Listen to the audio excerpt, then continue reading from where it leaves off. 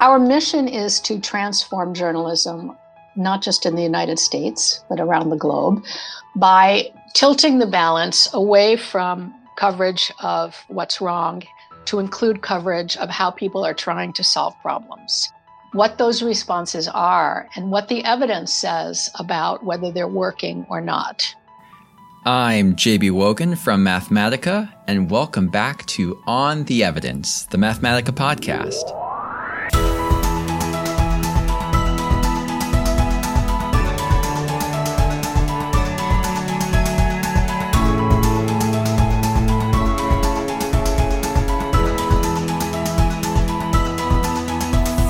For this episode, I'll be talking with Tina Rosenberg about the role of evidence in solutions journalism. This interview originally aired as a live event on LinkedIn. About a decade ago, Tina co-founded the Solutions Journalism Network, an independent nonprofit that advocates for an evidence-based mode of reporting on responses to social problems. Of particular interest to this podcast audience, the Solutions Journalism Network challenges journalists to look for data or qualitative results that show whether a solution they're covering is actually effective. Our conversation explored what solutions journalism is and how organizations that generate evidence of effectiveness can contribute to reporting about solutions. I hope you enjoy the episode. So I was hoping that we could start with a little background information. Our listeners might have a rough guess of what we mean by solutions journalism, but your organization has a somewhat specific definition. So what is solutions journalism, and what is the mission of the Solutions Journalism Network? So our mission is to transform journalism, not just in the United States, but around the globe, by tilting the balance away from coverage of what's wrong to include coverage of how people are trying to solve problems, what those responses are, and what the evidence says about whether they're working or not. So we are an organization, as you said, started about 10 years ago, nonpartisan, nonprofit. We work with journalists and freelancers around the world to help them do this kind of journalism, reporting on what works or how people are trying to make something work, so they can do that with a sense of professional safety and not fall into advocacy or cheerleading or public relations or fluff. So how did you become interested in covering solutions as a journalist, and where has that manifested in the work that you do outside of this organization? Well, I mean, first of all, we didn't invent solutions journalism. An awful lot of people practice it without putting a name on it, and if you said, "Are you a solutions journalist?" they would say, "What's that?" But they do it. For example, Michael Lewis, most of his books, like The Big Short, Moneyball, are about people who have succeeded in doing something, winning in baseball with a low salary, with not much income, that others have not. And the books are about how they do it. So that is classic solutions journalism. For myself, it came out of a story that I wanted to do back in the year 2000. I had been living in Latin America for a long time and working also for the Sunday magazine of the New York Times.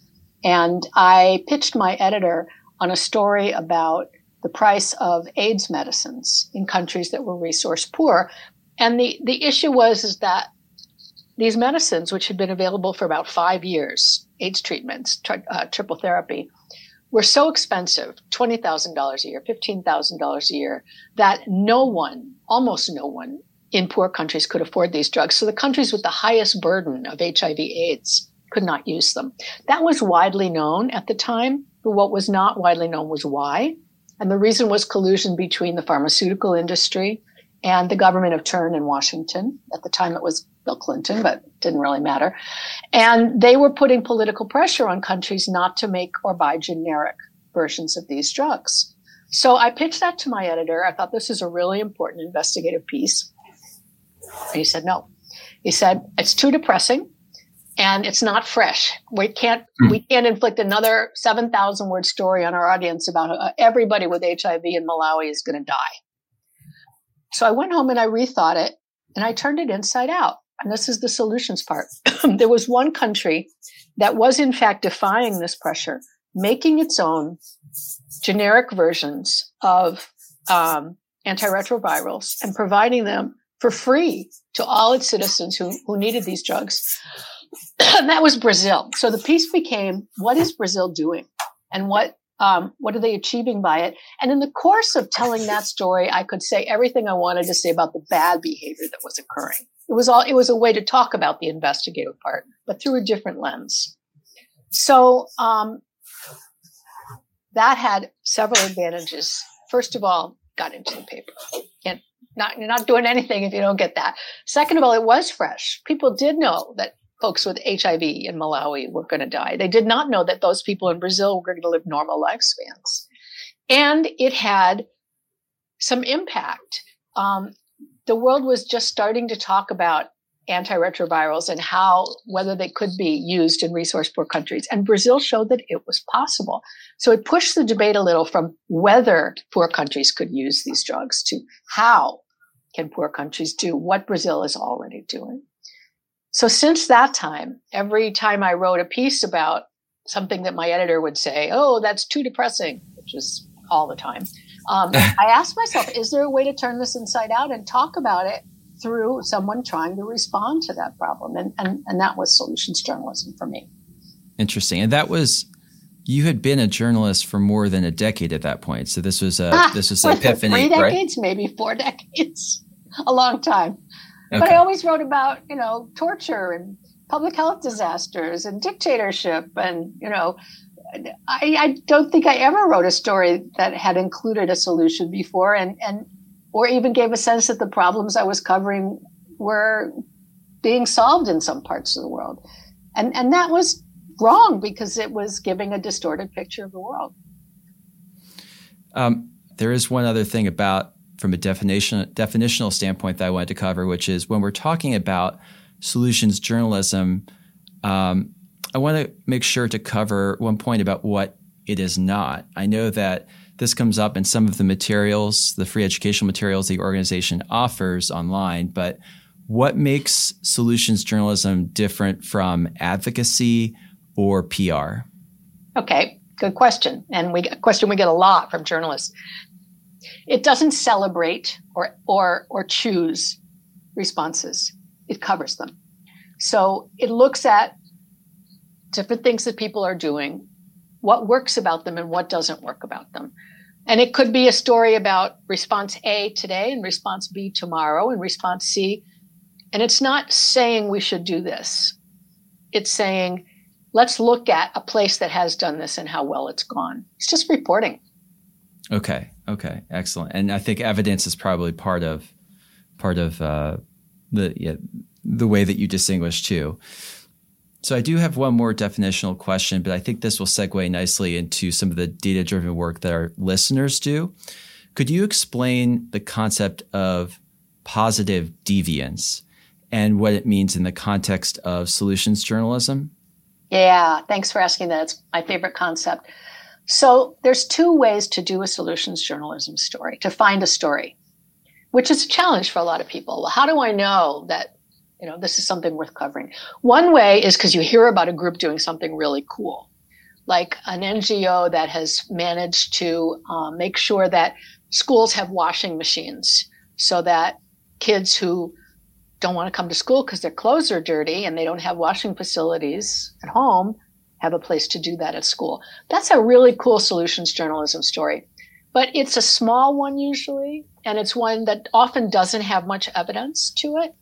The other way of doing it, of finding a solution story, is to take the problem and cut it into small pieces, each of those pieces being an important key bottleneck.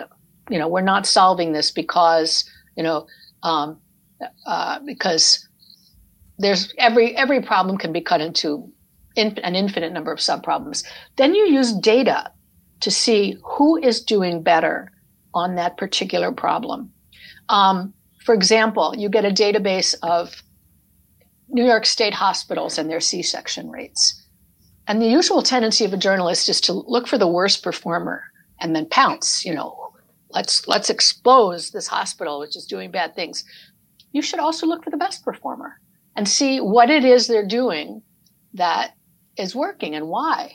And, if it's a database you trust, then it's no more risky to write about the best performer than it is to write about the worst performer. And there's many, many, many ways to do this. Why have Poland's smoking rates dropped so precipitously compared to other countries? Why is it that exercise rates went up so much in Kentucky, much more than anywhere else? Why is it that this county has very low rates of childhood asthma? Almost every problem can be attacked this way through data and by looking at who's doing a better job. What's a hospital with the best rates of C. diff infection? What's a school that has almost eliminated the gap between black and white economic achievement? And one of the reasons that these are really great stories is that they're almost by definition meaty. They're 5 ounce. They're not 5 ounce solutions to 5-ton problems. They're 5-ton solutions to 5-ton problems, because if you can find them in the data as a place that's done better, that means it's feasible and it makes a difference. The data shows you that it has made a difference. So I love these kinds of positive deviant stories. It reminds me, I remember going to a training a while back. I don't know if it's still called this, but computer assisted reporting more than a decade ago. And why call that anymore? Yeah. Is there anything that isn't? But yeah, go ahead. Yeah, but it used to be, I think that was when I was first starting out, it felt like the cutting edge, where you were pulling data into an Excel sheet and then playing with it to find the median and the mean, and you would look for they did teach you how to look for the outliers, but it was usually in the context of, what was the worst performer, the most, Yeah, in part because that computer assisted reporting class is taught by IRE, which is the Investigative Reporting and Editors Network, and investigative reporting, which is defined as information people don't want you to know, is always focused on the problem. I mean, we contend that writing a solutions angle to an investigative story is really great, because it can take away the excuses of people who are doing badly, like the Brazil story did. If you know it's possible, then why the hell aren't we doing it? So it actually is a good combination, but investigative reporting is generally focused on exposing problems and not much else. Right. Yeah. But I think it's interesting, the turn of it being, you can apply some of those same skills and sensibilities towards solutions and still make it rigorous. So for a lot of our listeners, I think that third pillar in the definition of solutions journalism about including evidence of effectiveness is going to be music to their ears. It's definitely music to my ears. Not only because it's a part of the definition, but it represents such a big piece of the model. Could you share a bit about how it came to be one of the 4 pillars and why it was important to elevate evidence of effectiveness in this way? Sure. Well, let me just mention what the 4 pillars are, because I'm not sure that we've done that. First of all, it's a story about a response to a problem. It does not exclusively necessarily, but this response is part of the story. Second of all, it looks for insights, not just inspiration. It's about a systemic response, and we can learn from something from that story that others can use to help move that program elsewhere or replicate it. Third of all, evidence. I'll come back to that. And fourth, limitations. You have to cover what's not working about it. Otherwise, it's public relations.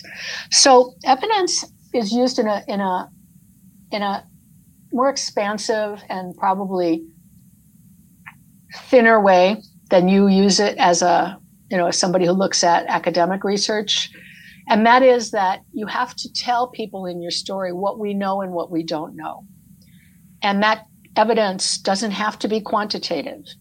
It can be it's the same standard of evidence you would use for any story. It can just be a lot of people you talk to who said X and Y and Z. It could be an expert who says this. It could be people served by the response who say, well, this part is good, but this part needs some help.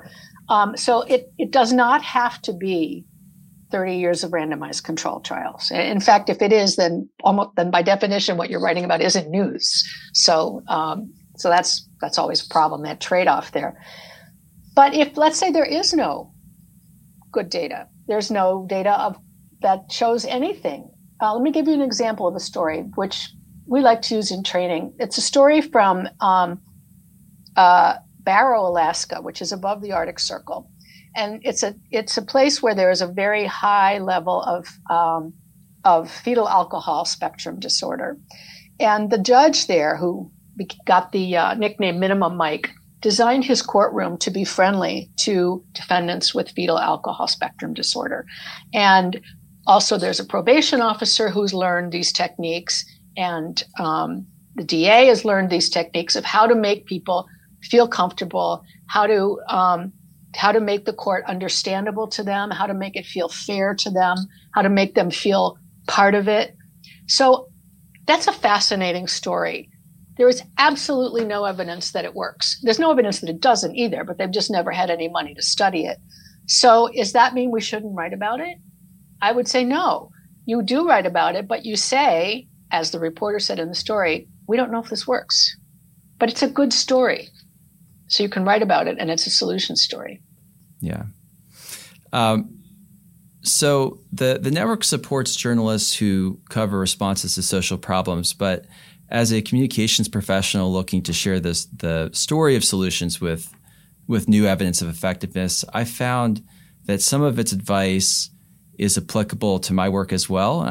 I'm hoping other people on during this live recording are seeing that as well. For example, Mathematica sometimes produces reports about a specific initiative or demonstration project that's in one place. And when it comes to write the press release, we debate, how to make the research as relevant as possible to as broad an audience as possible. So what advice do you give journalists when they're writing about a solution that was implemented in one context or in one community, but really could be of interest or should be of interest to people outside of that original context or community? Yeah. Can you give me an example, JB, of a kind of intervention you're talking about? So let's see. What's a recent one? So, for example, early on in my time here, there was a study about the soda tax in Philadelphia. And there are some very unique elements to the design of the soda tax in Philadelphia. But there are lots of places that are interested in reducing childhood obesity or reducing consumption of sugary beverages. But I think at the time it was maybe the only city that had taxed sugary and artificially sweetened drinks, for example. So when it came time to report on the results from that study, how do we make sure that we're not sort of, I guess, just making sure that we're not claiming that the findings are relevant to communities outside of Philadelphia, or that the solution is relevant if you don't have either don't have a soda tax or don't have the same kind of soda tax. That may not be the perfect example, but that's the first one that comes to mind. So my advice to journalists would be turn that into an investigative story about what your city is not doing that it should be doing. And it could be, maybe a soda tax here. Maybe there's a new law that is, looking at, how streets are designed in order to reduce pedestrian deaths that's been successful. Anything you want. Take that evidence and say, let's look at what our city is doing. And if in fact the city is not doing that and is getting poor results, then write a story about that. Investigate what your city is doing wrong. And as part of that story, include this example that, hey, over here in Milwaukee, they've done this. So why aren't we doing this in Madison? That is the kind of story that appeals to journalists because it's investigative. Only you use that solutions part to take away excuses. So I have another question that I think is an example of overlap between solutions journalists and research organizations in terms of navigating a storytelling challenge. Sometimes a study publishes and the top line finding is solution X doesn't work or did not work as intended. is that automatically not news, or is there a productive and newsworthy way to frame evidence that shows the solution did not work? Productive in what sense? Like, can it still be useful to a journalist or to the public?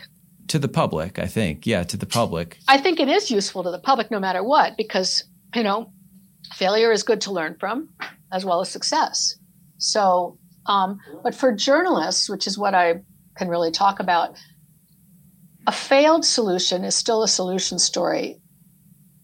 Journalists tend to write those only when there's some organic reason to do that. For example, that thing is coming to your city.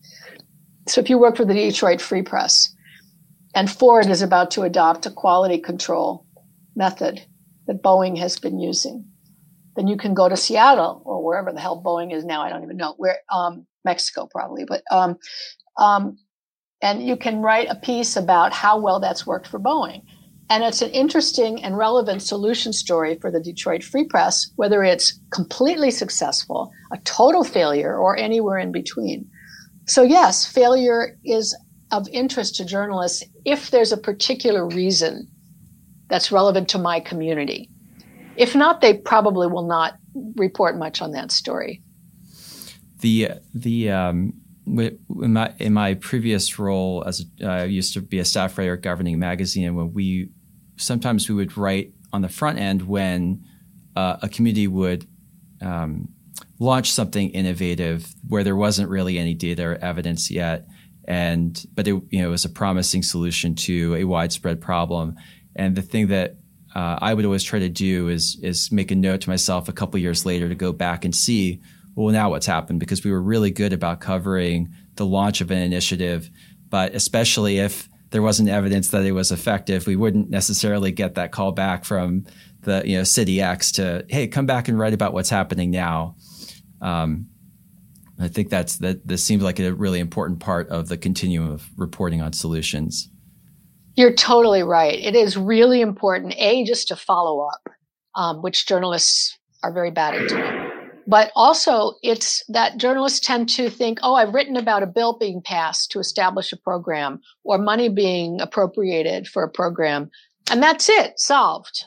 We all know that is totally not true. And you actually can't even do a solution story until there is something going on the ground to report on. If it's just theoretical or just future or just a bill passed or something, you can't do a solution story because you can't look at it and say, looks like this part worked, that part didn't work. So it's really important to wait until there's a program that you can cover and to acknowledge that it's early days and we will come back and then come back. What about partial solutions? I think this comes up in some of the trainings. I took the basic toolkit that you all offer, and if a program reduces, say, this is just a hypothetical, but let's say a program reduces chronic homelessness by 5%, but the community's original goal was to end homelessness. Is that still a story? And what's the organization's philosophy on the value of partial solutions? Yeah, well, everything's a partial solution. I mean, there is no such thing as a complete solution to anything, anywhere. So that's always a problem you get. But it's probably also the case that the journalists don't care how you define success.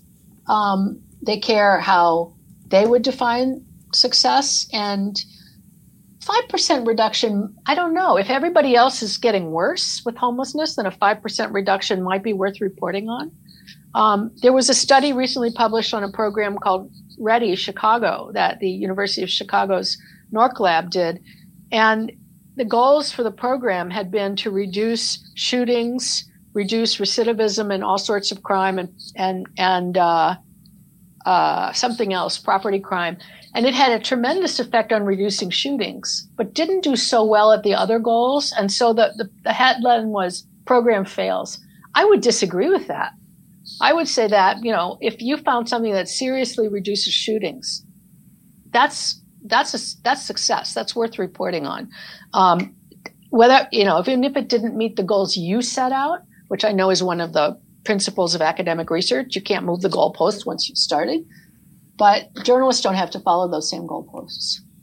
So a lot of our listeners produce the kinds of evidence that might end up in a story about solutions. If they aren't already, I imagine they're going to be excited about this movement that centers data and other evidence about responses to social problems. So how can our listeners help support solutions journalism and make it more of the norm? What role can they play? That's a great question, and we've been struggling with that. We know that this is something that non-journalists want. In fact, non-journalists understand and appreciate this concept much more easily than journalists do. Non-journalists, of course, you're going to report on what's working. Journalists are like, that's not news. And so it's absolutely the case that audiences and communities want this. The problem is it's hard to find a feedback mechanism to let journalists know that that's the case. And one way of doing it is just looking at the metrics of your digital, because you obviously can't know with print, but with digital news product, are people clicking on these stories? Are people, that's less important because we all know what people like to click on. Are people spending time with these stories? Do they read them for longer? Are these the kinds of stories that lead you to sign up for a newsletter or to subscribe to a publication? And the answer to those latter two things about time on page and signing up to be a paying customer in some way is yes. Solutions journalism does do that. And that is pretty key to what journalists need to understand the value of this. Look, journalists know that our numbers in terms of news engagement have been dropping. People are really tired of the news. The CDC even issued a bulletin saying, for your own mental health, stop reading the news during COVID or give yourselves breaks because it's painful. I mean, we produce a product that's painful to consume, and then we wonder why no one will pay for it. And so journalists understand the value of producing the kinds of reporting that communities want, but is still serious reporting that isn't fluff and PR. But the imperatives of the everyday way the newsroom is run make it very hard to change. And when we started, we thought attitude change would be a very difficult problem, and it hasn't been, but behavior change has been. And the reason is that you walk out of the workshop saying, oh, I'm really psyched about this. I want to do this story and I'm going to do this, this, and this. But today I have 3 other pieces I have to finish. So I'll think about it tomorrow. And guess what? Tomorrow never comes. And so it's very hard to change a newsroom's routine. So we need evidence that people want it. And so, if you read pieces that you find useful and high value, which is what we think newsrooms should be doing. We think any newsroom that's going to survive is going to survive because they offer something to their community that others don't offer. So if you read something or listen or watch something that's very high value, subscribe to a newsletter, subscribe to the publication, tweet it out, share it on social, do something that has some feedback to the newsroom itself in terms of wanting this kind of journalism. One question that we've gotten is about the story tracker. Could you speak a little bit? Because that seems like another part of this. Maybe that's another way that people could contribute. What is the story tracker that the network runs, and how can people participate in that or support it? Yeah, that's a great point. The story tracker is something that's accessible through our website. It's got a button for that. And it's basically a database of solution stories. And we have a group of people, human beings for the moment, who collect solution stories and vet them, make sure that they're good. They fill the 4 pillars of solutions journalism. They summarize them, they tag them for search, and they link to them. So the IP is not held on our website with the database. It's just linked to. And we have, I think, about 15,000 stories in there right now. There's a lot. So anything you're interested in, you can go and look at it and search for that. If you're interested in homelessness solutions that are in Texas and and have that are by certain news organizations, or are broadcast in more than 15 minutes long, or use certain strategies. We even tag by what kind of strategy was used, which is hard to do.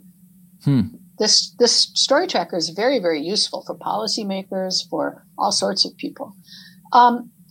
And it's not really a way to provide feedback, though, to journalists, because the amount a story is going to get read because it's on the story tracker is not, it's pretty negligible from overall. I mean, if it gets, 5 people click on it in a week, the newsroom is not going to notice that. We have another question that's come in. Thanks so much to Dave here. He asks, what qualities make for the best research partners from a solutions journalism perspective?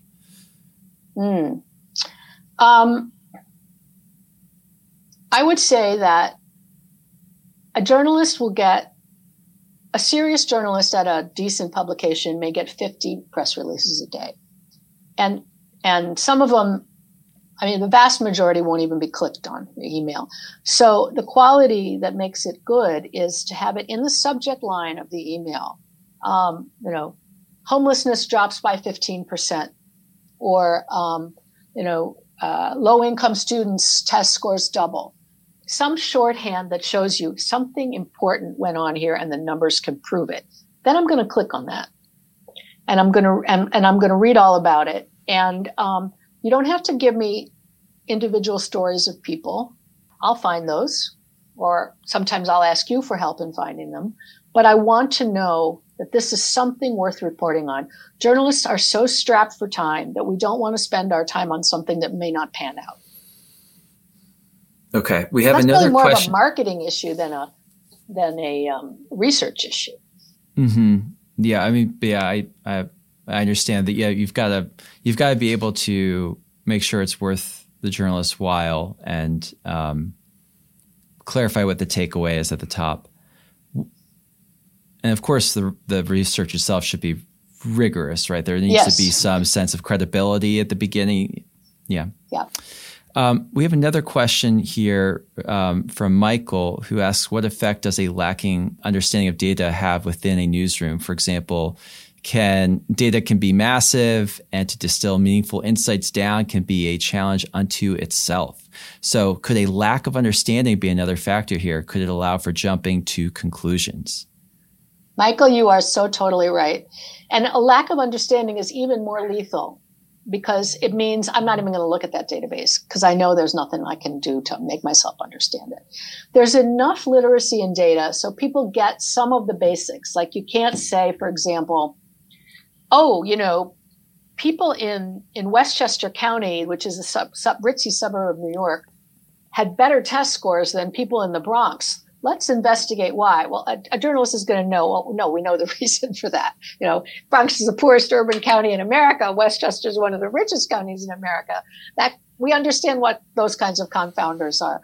But that beyond that, we're pretty hopeless, most of us. And some newsrooms have the luxury of having a data person, but it is pretty rare. It's pretty rare. And journalists are just really intimidated by data. And won't even go there. Because we're afraid of jumping to conclusions. We don't want to be wrong, so we just don't do it. I'm curious for any of our listeners, if you wouldn't mind putting in the chat any recent examples you can think of solutions stories that have stuck with you. I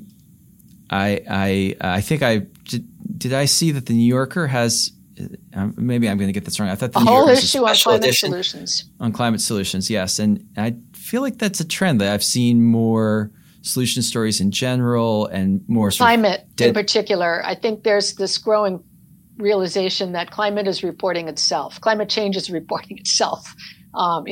We need to report on what's happening, because if we keep just saying we're doomed, you drive people into fatalism and inaction, and that's just as bad as denialism. So, we need to be talking about serious solutions, not like I changed my sunscreen, but serious policy solutions or business solutions that are big and work. Let's see. So what advice do you offer? I guess this is a question specifically about journalists, but I'm curious, what advice do you offer journalists as they assess evidence, especially if the evidence is mixed and experts disagree on how to interpret the evidence? So, I mean, journalists aren't necessarily going to be methodological experts, for example. So I'm curious, like, how are they supposed to navigate those waters and interpret evidence? Well, a bad journalist will cherry pick the part that they want to, which we see plenty of. A good journalist would probably not write about it because they are afraid to get it wrong. But one of the advantages of a solutions approach is that it admits for nuance. We're not looking for perfect programs. Nobody expects a program to be perfect, and we are open to the idea that parts of something work and parts of something don't work. And the question isn't, does something work? It's what about it works and what doesn't work? And so I think there's a little bit more room there for journalists to look at mixed results and write a story about those. But an editor would often come in and say, if there's no strong conclusion here, why take up our readers' time with this and your time as a reporter? Very often that'll happen. So I'm getting another question here. This is about social media. You talked about page views and kind of the performance, data that shows that solution stories seem to be more successful on the website. But what about in terms of social media uptake? Is there any indication that people respond more on social media sites as well? Oh, yeah. People love to share this stuff. It makes you feel cool and it's exciting and it's something different. For example, the New York Times has a section called Headway, which is solutions journalism about big issues. And Michael Kimmelman wrote this piece about how Houston has reduced homelessness by a considerable amount. Very long piece, very in-depth piece. It was the single most Instagrammed piece in the history of the New York Times. A problem-focused piece about homelessness would not have come anywhere near there. The column that my co-founder at SJN, David Bornstein, Solutions Journalism Network, and I used to write at the New York Times called Fixes, we very often had stories in the most shared category, even when there were things like about putting in toilets in villages in India. That's not a story that would normally get on the most emailed list, but it did. We'll follow up afterwards with some links. I really enjoyed, there was a story that you did in the Fixes about how to increase, I think, voter participation and getting people through word of mouth as they were coming out of the polls to encourage other people to vote. And it was a nonpartisan solution to increase voter participation. So we'll be sure after this webinar to share some additional links. And then you referenced offhand AI and the impact of AI. I think you were talking about you were joking about the story tracker and monitoring for stories, but there is so much talk about ChatGPT right now. Is there any role for AI to help in sort of tracking and elevating solutions stories, or what? Is there anything in terms of the intersection of AI and solutions journalism that you want to flag? Yeah, there's probably a huge amount that we don't know about yet, but one in particular, which is we would love to be able to teach a machine to identify solutions journalism, which is hard to do because it's not like you can look for certain words. In fact, a good solution story will probably not have the word solution in it. So it's a very difficult issue, and we've tried with various language models and haven't been successful. Maybe there's an AI way of doing that. If that's possible, then we can go to Google and say, hey, why don't you ask people if they'd like to prioritize solution stories in their news feeds? Or when they do a query for news, would you like to, would you like to have solution stories among your top hits? Or here's a button and it'll show you some solution stories on this topic. Right now we can't do that because we need a machine to be able to see what solutions journalism is. So if anybody out there wants to work on this problem, please tag me. The tracker reminds me a little bit of some of the clearinghouses that both Mathematica and other organizations run for the federal government, where they have these almost like Wikipedia or Consumer Reports websites that are for Results for America has a very good one, the economic mobility catalog of interventions that have been implemented and evidence of their effectiveness. But this is another creative take on that general concept. We have a listener here, a viewer, I guess. I'm so used to talking about listeners for the podcast, but a viewer who asks, if you could distill good journalists into key skill sets, what would make your top 3? Besides the usual, let's assume people know about the 5 W's, et cetera. I would say a tolerance for nuance and not trying to cartoonify and elevate the loudest voices on both sides and call it balance. Television shows are so nuanced. We don't watch Leave It to Beaver anymore. We watch Breaking Bad. So, why in that way, scripted television, fictional television tells a truer story than a lot of journalism does, because with journalism, we're not interested in nuance. We're just interested in black and white, and that's bad. So I would say that's a really key skill set. Let me just stop with that. Okay. Michael asks, with the rapid introduction of massive data points daily, could data literacy programs support solutions journalism and help to provide more perspective? Oh, absolutely. Journalists need data literacy programs. And that is why NICAR, the computer-assisted reporting classes that you took, are so valuable. They really are, in fact, data journalism, not just computer journalism, because everything's computer journalism. But it's very important. But it's also important to be able, for small news organizations, to not have to do all that work themselves. Mm-hmm. If you have published results that are in a database, tease out the takeaways in a way that's understandable. I mean, people do this. That's kind of 101, but you don't want to scare people away from reporting on your stuff because they can't understand it. You talked at the beginning of this conversation. You talked about your own solutions journalism origin story and sort of beginning with an investigative piece. I'm imagining it was a long form investigative piece. Is that the only format or venue in which solutions journalism can manifest, or are there opportunities for other daily, quick daily stories? I mean, where do you see opportunity for more solution stories? Yeah, everywhere. I mean, if this were only long form stories, we would have died, because there is no, people don't do long form stories anymore.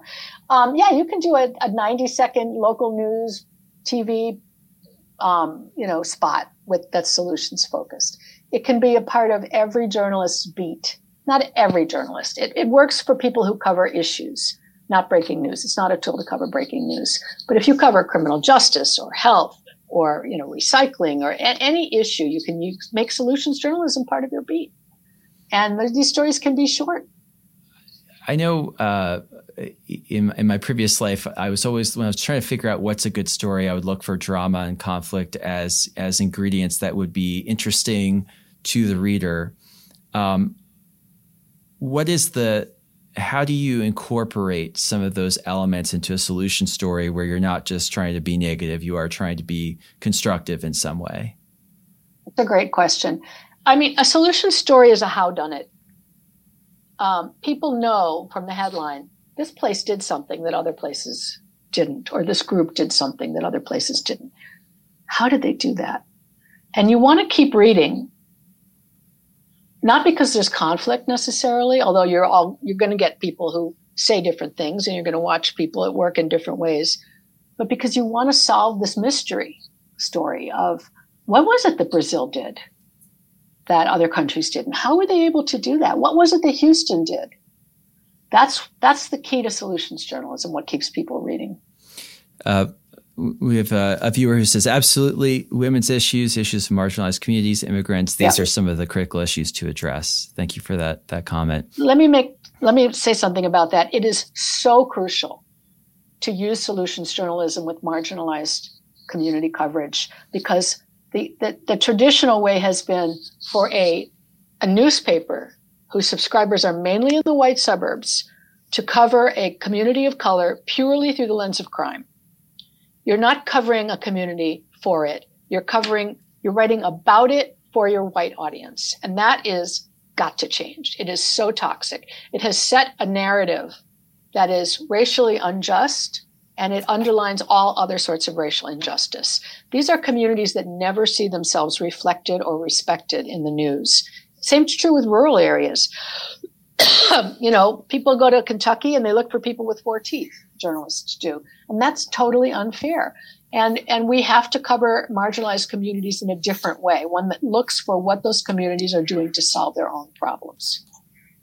That actually brings me to another question that I've gotten, which is about your media diet. And it reminds me a little bit, one of the publications I subscribe to and read is Next City, which does seem to cover a lot of examples of what you're talking about, where communities are generating their own solutions and advancing equity in that way. But what are you reading? Is it I guess in particular, what solutions journalism sources are you reading? There's one I adore that was actually started by David Byrne. Yes, that David Byrne. And he writes for it too. It's called Reasons to be Cheerful, which is this lovely whimsical title that only could come from David Byrne, but they do excellent solutions journalism. So I recommend that site. It's a lot of fun. And you run into David Byrne at times on the site, which is pretty cool. On the other end, almost everybody's doing solutions journalism these days, at least some of it. The New York Times does a lot of it and does it very well. They probably don't call it solutions journalism, but they do it. And any news organization that is part of the fear factory, that is really there to create more polarization and profit from that, is not interested in solutions journalism. Everybody else is, and does a lot of it. But if you look in our story tracker, that's open to everybody, and you can see, there's some news organizations that have hundreds of pieces in the tracker. Another question I've gotten is about some of the other resources on your website. The impact tracker, for example. I mean, Mathematica does a lot of evaluations where we are actually conducting impact evaluations. Can you talk a little bit about what the impact tracker does, or what it is? Yeah, we have also a playbook about for newsrooms, how to track impact. Impact is so difficult because there's so many different ways you can think about it. Does it help a newsroom gain more audience? Does it help a newsroom gain more trust from the audience and more community involvement? Is there impact in the community in the sense of something that's being tried elsewhere is now being discussed here? Is there accountability where something happens at the political level because of investigative/solutions journalism? Is there a way that a newsroom makes revenue from solutions journalism, which is hugely important because we've lost more journalism jobs over the last 10 years than coal mining jobs. And people probably know that a quarter of all newspapers in the United States have folded. Journalism is severely endangered because of the death of advertising, because of Google and Facebook. And so money is really, really important. So, there's many different ways of looking at impact. So our impact tracker just is collecting anecdotes. It's easy to track certain kinds of those impacts, like, newsroom engagement and numbers. It's very hard to track what happens in the real world as a result of solutions journalism. And we depend on people to send that in. and then the Learning Lab is another resource you all have, right? So the Learning Lab is for aspiring journalists, current journalists, anybody. How do you think about that? Interested in solutions journalism, and we have the 101 course, which is now in 14 languages. So if you only speak Hungarian, you're probably not listening to this, but you can do the Learning Lab in Hungarian, or Swahili, or Arabic, or whatever. We also have more advanced courses in health reporting, criminal justice reporting, environmental reporting, being an editor for solutions journalism, doing collaborative solutions journalism, as I mentioned, impact, broadcast, all sorts of different smaller slices of solutions journalism. But these are self-paced courses. They're you can do them at your leisure. We also have a 101 webinar every month that anybody can sign up to go to. It's 1 hour long. And then we have more advanced programs like a brainstorming session and workshops and stuff like that. So, do you ever work with people in communications? Because it does seem to me like there are sometimes going to be parallels where the folks who work in communications for a research outlet or for a university are thinking through some of the same questions about how to share the story of the solution, how to make it compelling, but also be accurate. Have there been any partnerships or collaborations in the past with people in communications? No. And there's a very specific reason for that, JB, which is that when we started, we were really afraid that people would label solutions journalism as public relations. Yeah. And people still do wrongly. But therefore, we did not want to work with publicists and communications people. We really wanted to stay on the newsroom side of it, working with the journalists themselves. Yeah, I can understand that. I would still encourage anyone who works in communications who's listening to this podcast to listen or to check out some of these online courses, because I have found that there are some lessons that are applicable for writing press releases or talking to journalists, or just engaging with your own research colleagues about, well, how do we make the findings the most interesting and relevant as possible. Let's see. Just trying to think if there's what else should people check out? Are there any, if people want to learn more about you or about the network's work, where should they go? Well, our website's pretty complete, and you can, look not just about our trainings, but all sorts of other things, our international work. We have trainers all around the world. So it's not just US focused, but, spend some time browsing the website and the story tracker, which I think is much more interesting actually for the layperson. When I do newsroom trainings, I used to talk about the story tracker at the beginning, but then I realized that was a huge mistake because people would just sit there and play with it for the next hour. It totally tuned me out. But it's really addictive and a great way to start your day if you're tired of the negative headlines. Yeah, I mean, you'd mentioned sort of people tuning out. I remember there was a really good op-ed. I think it was last year in the Washington Post by a journalist, Amanda Ripley. Was it Amanda Ripley? Okay, yes, where she confesses to consuming less news than she ever has before, and then talking about how that solutions journalism can be an answer to that fatigue. But I would encourage folks to check out that op-ed because it resonated with me. I used to be somebody who would listen to NPR's Up First podcast every morning and then some other things as well. But midway through the pandemic, I found it was just really difficult too. It's just too hard. Yeah. And then another question, I guess I was thinking of this as similar to the one I asked, but I think it's slightly to Tina. In academia, we do lots of work in the lab, and our work remains in paper.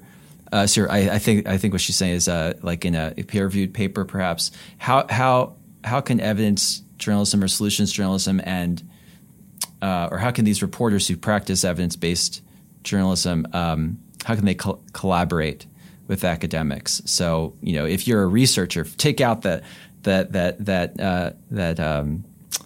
bothersome comms professional who's pitching you, but if it's just a researcher who wants to talk to you about their work, how can they connect with you or work with you?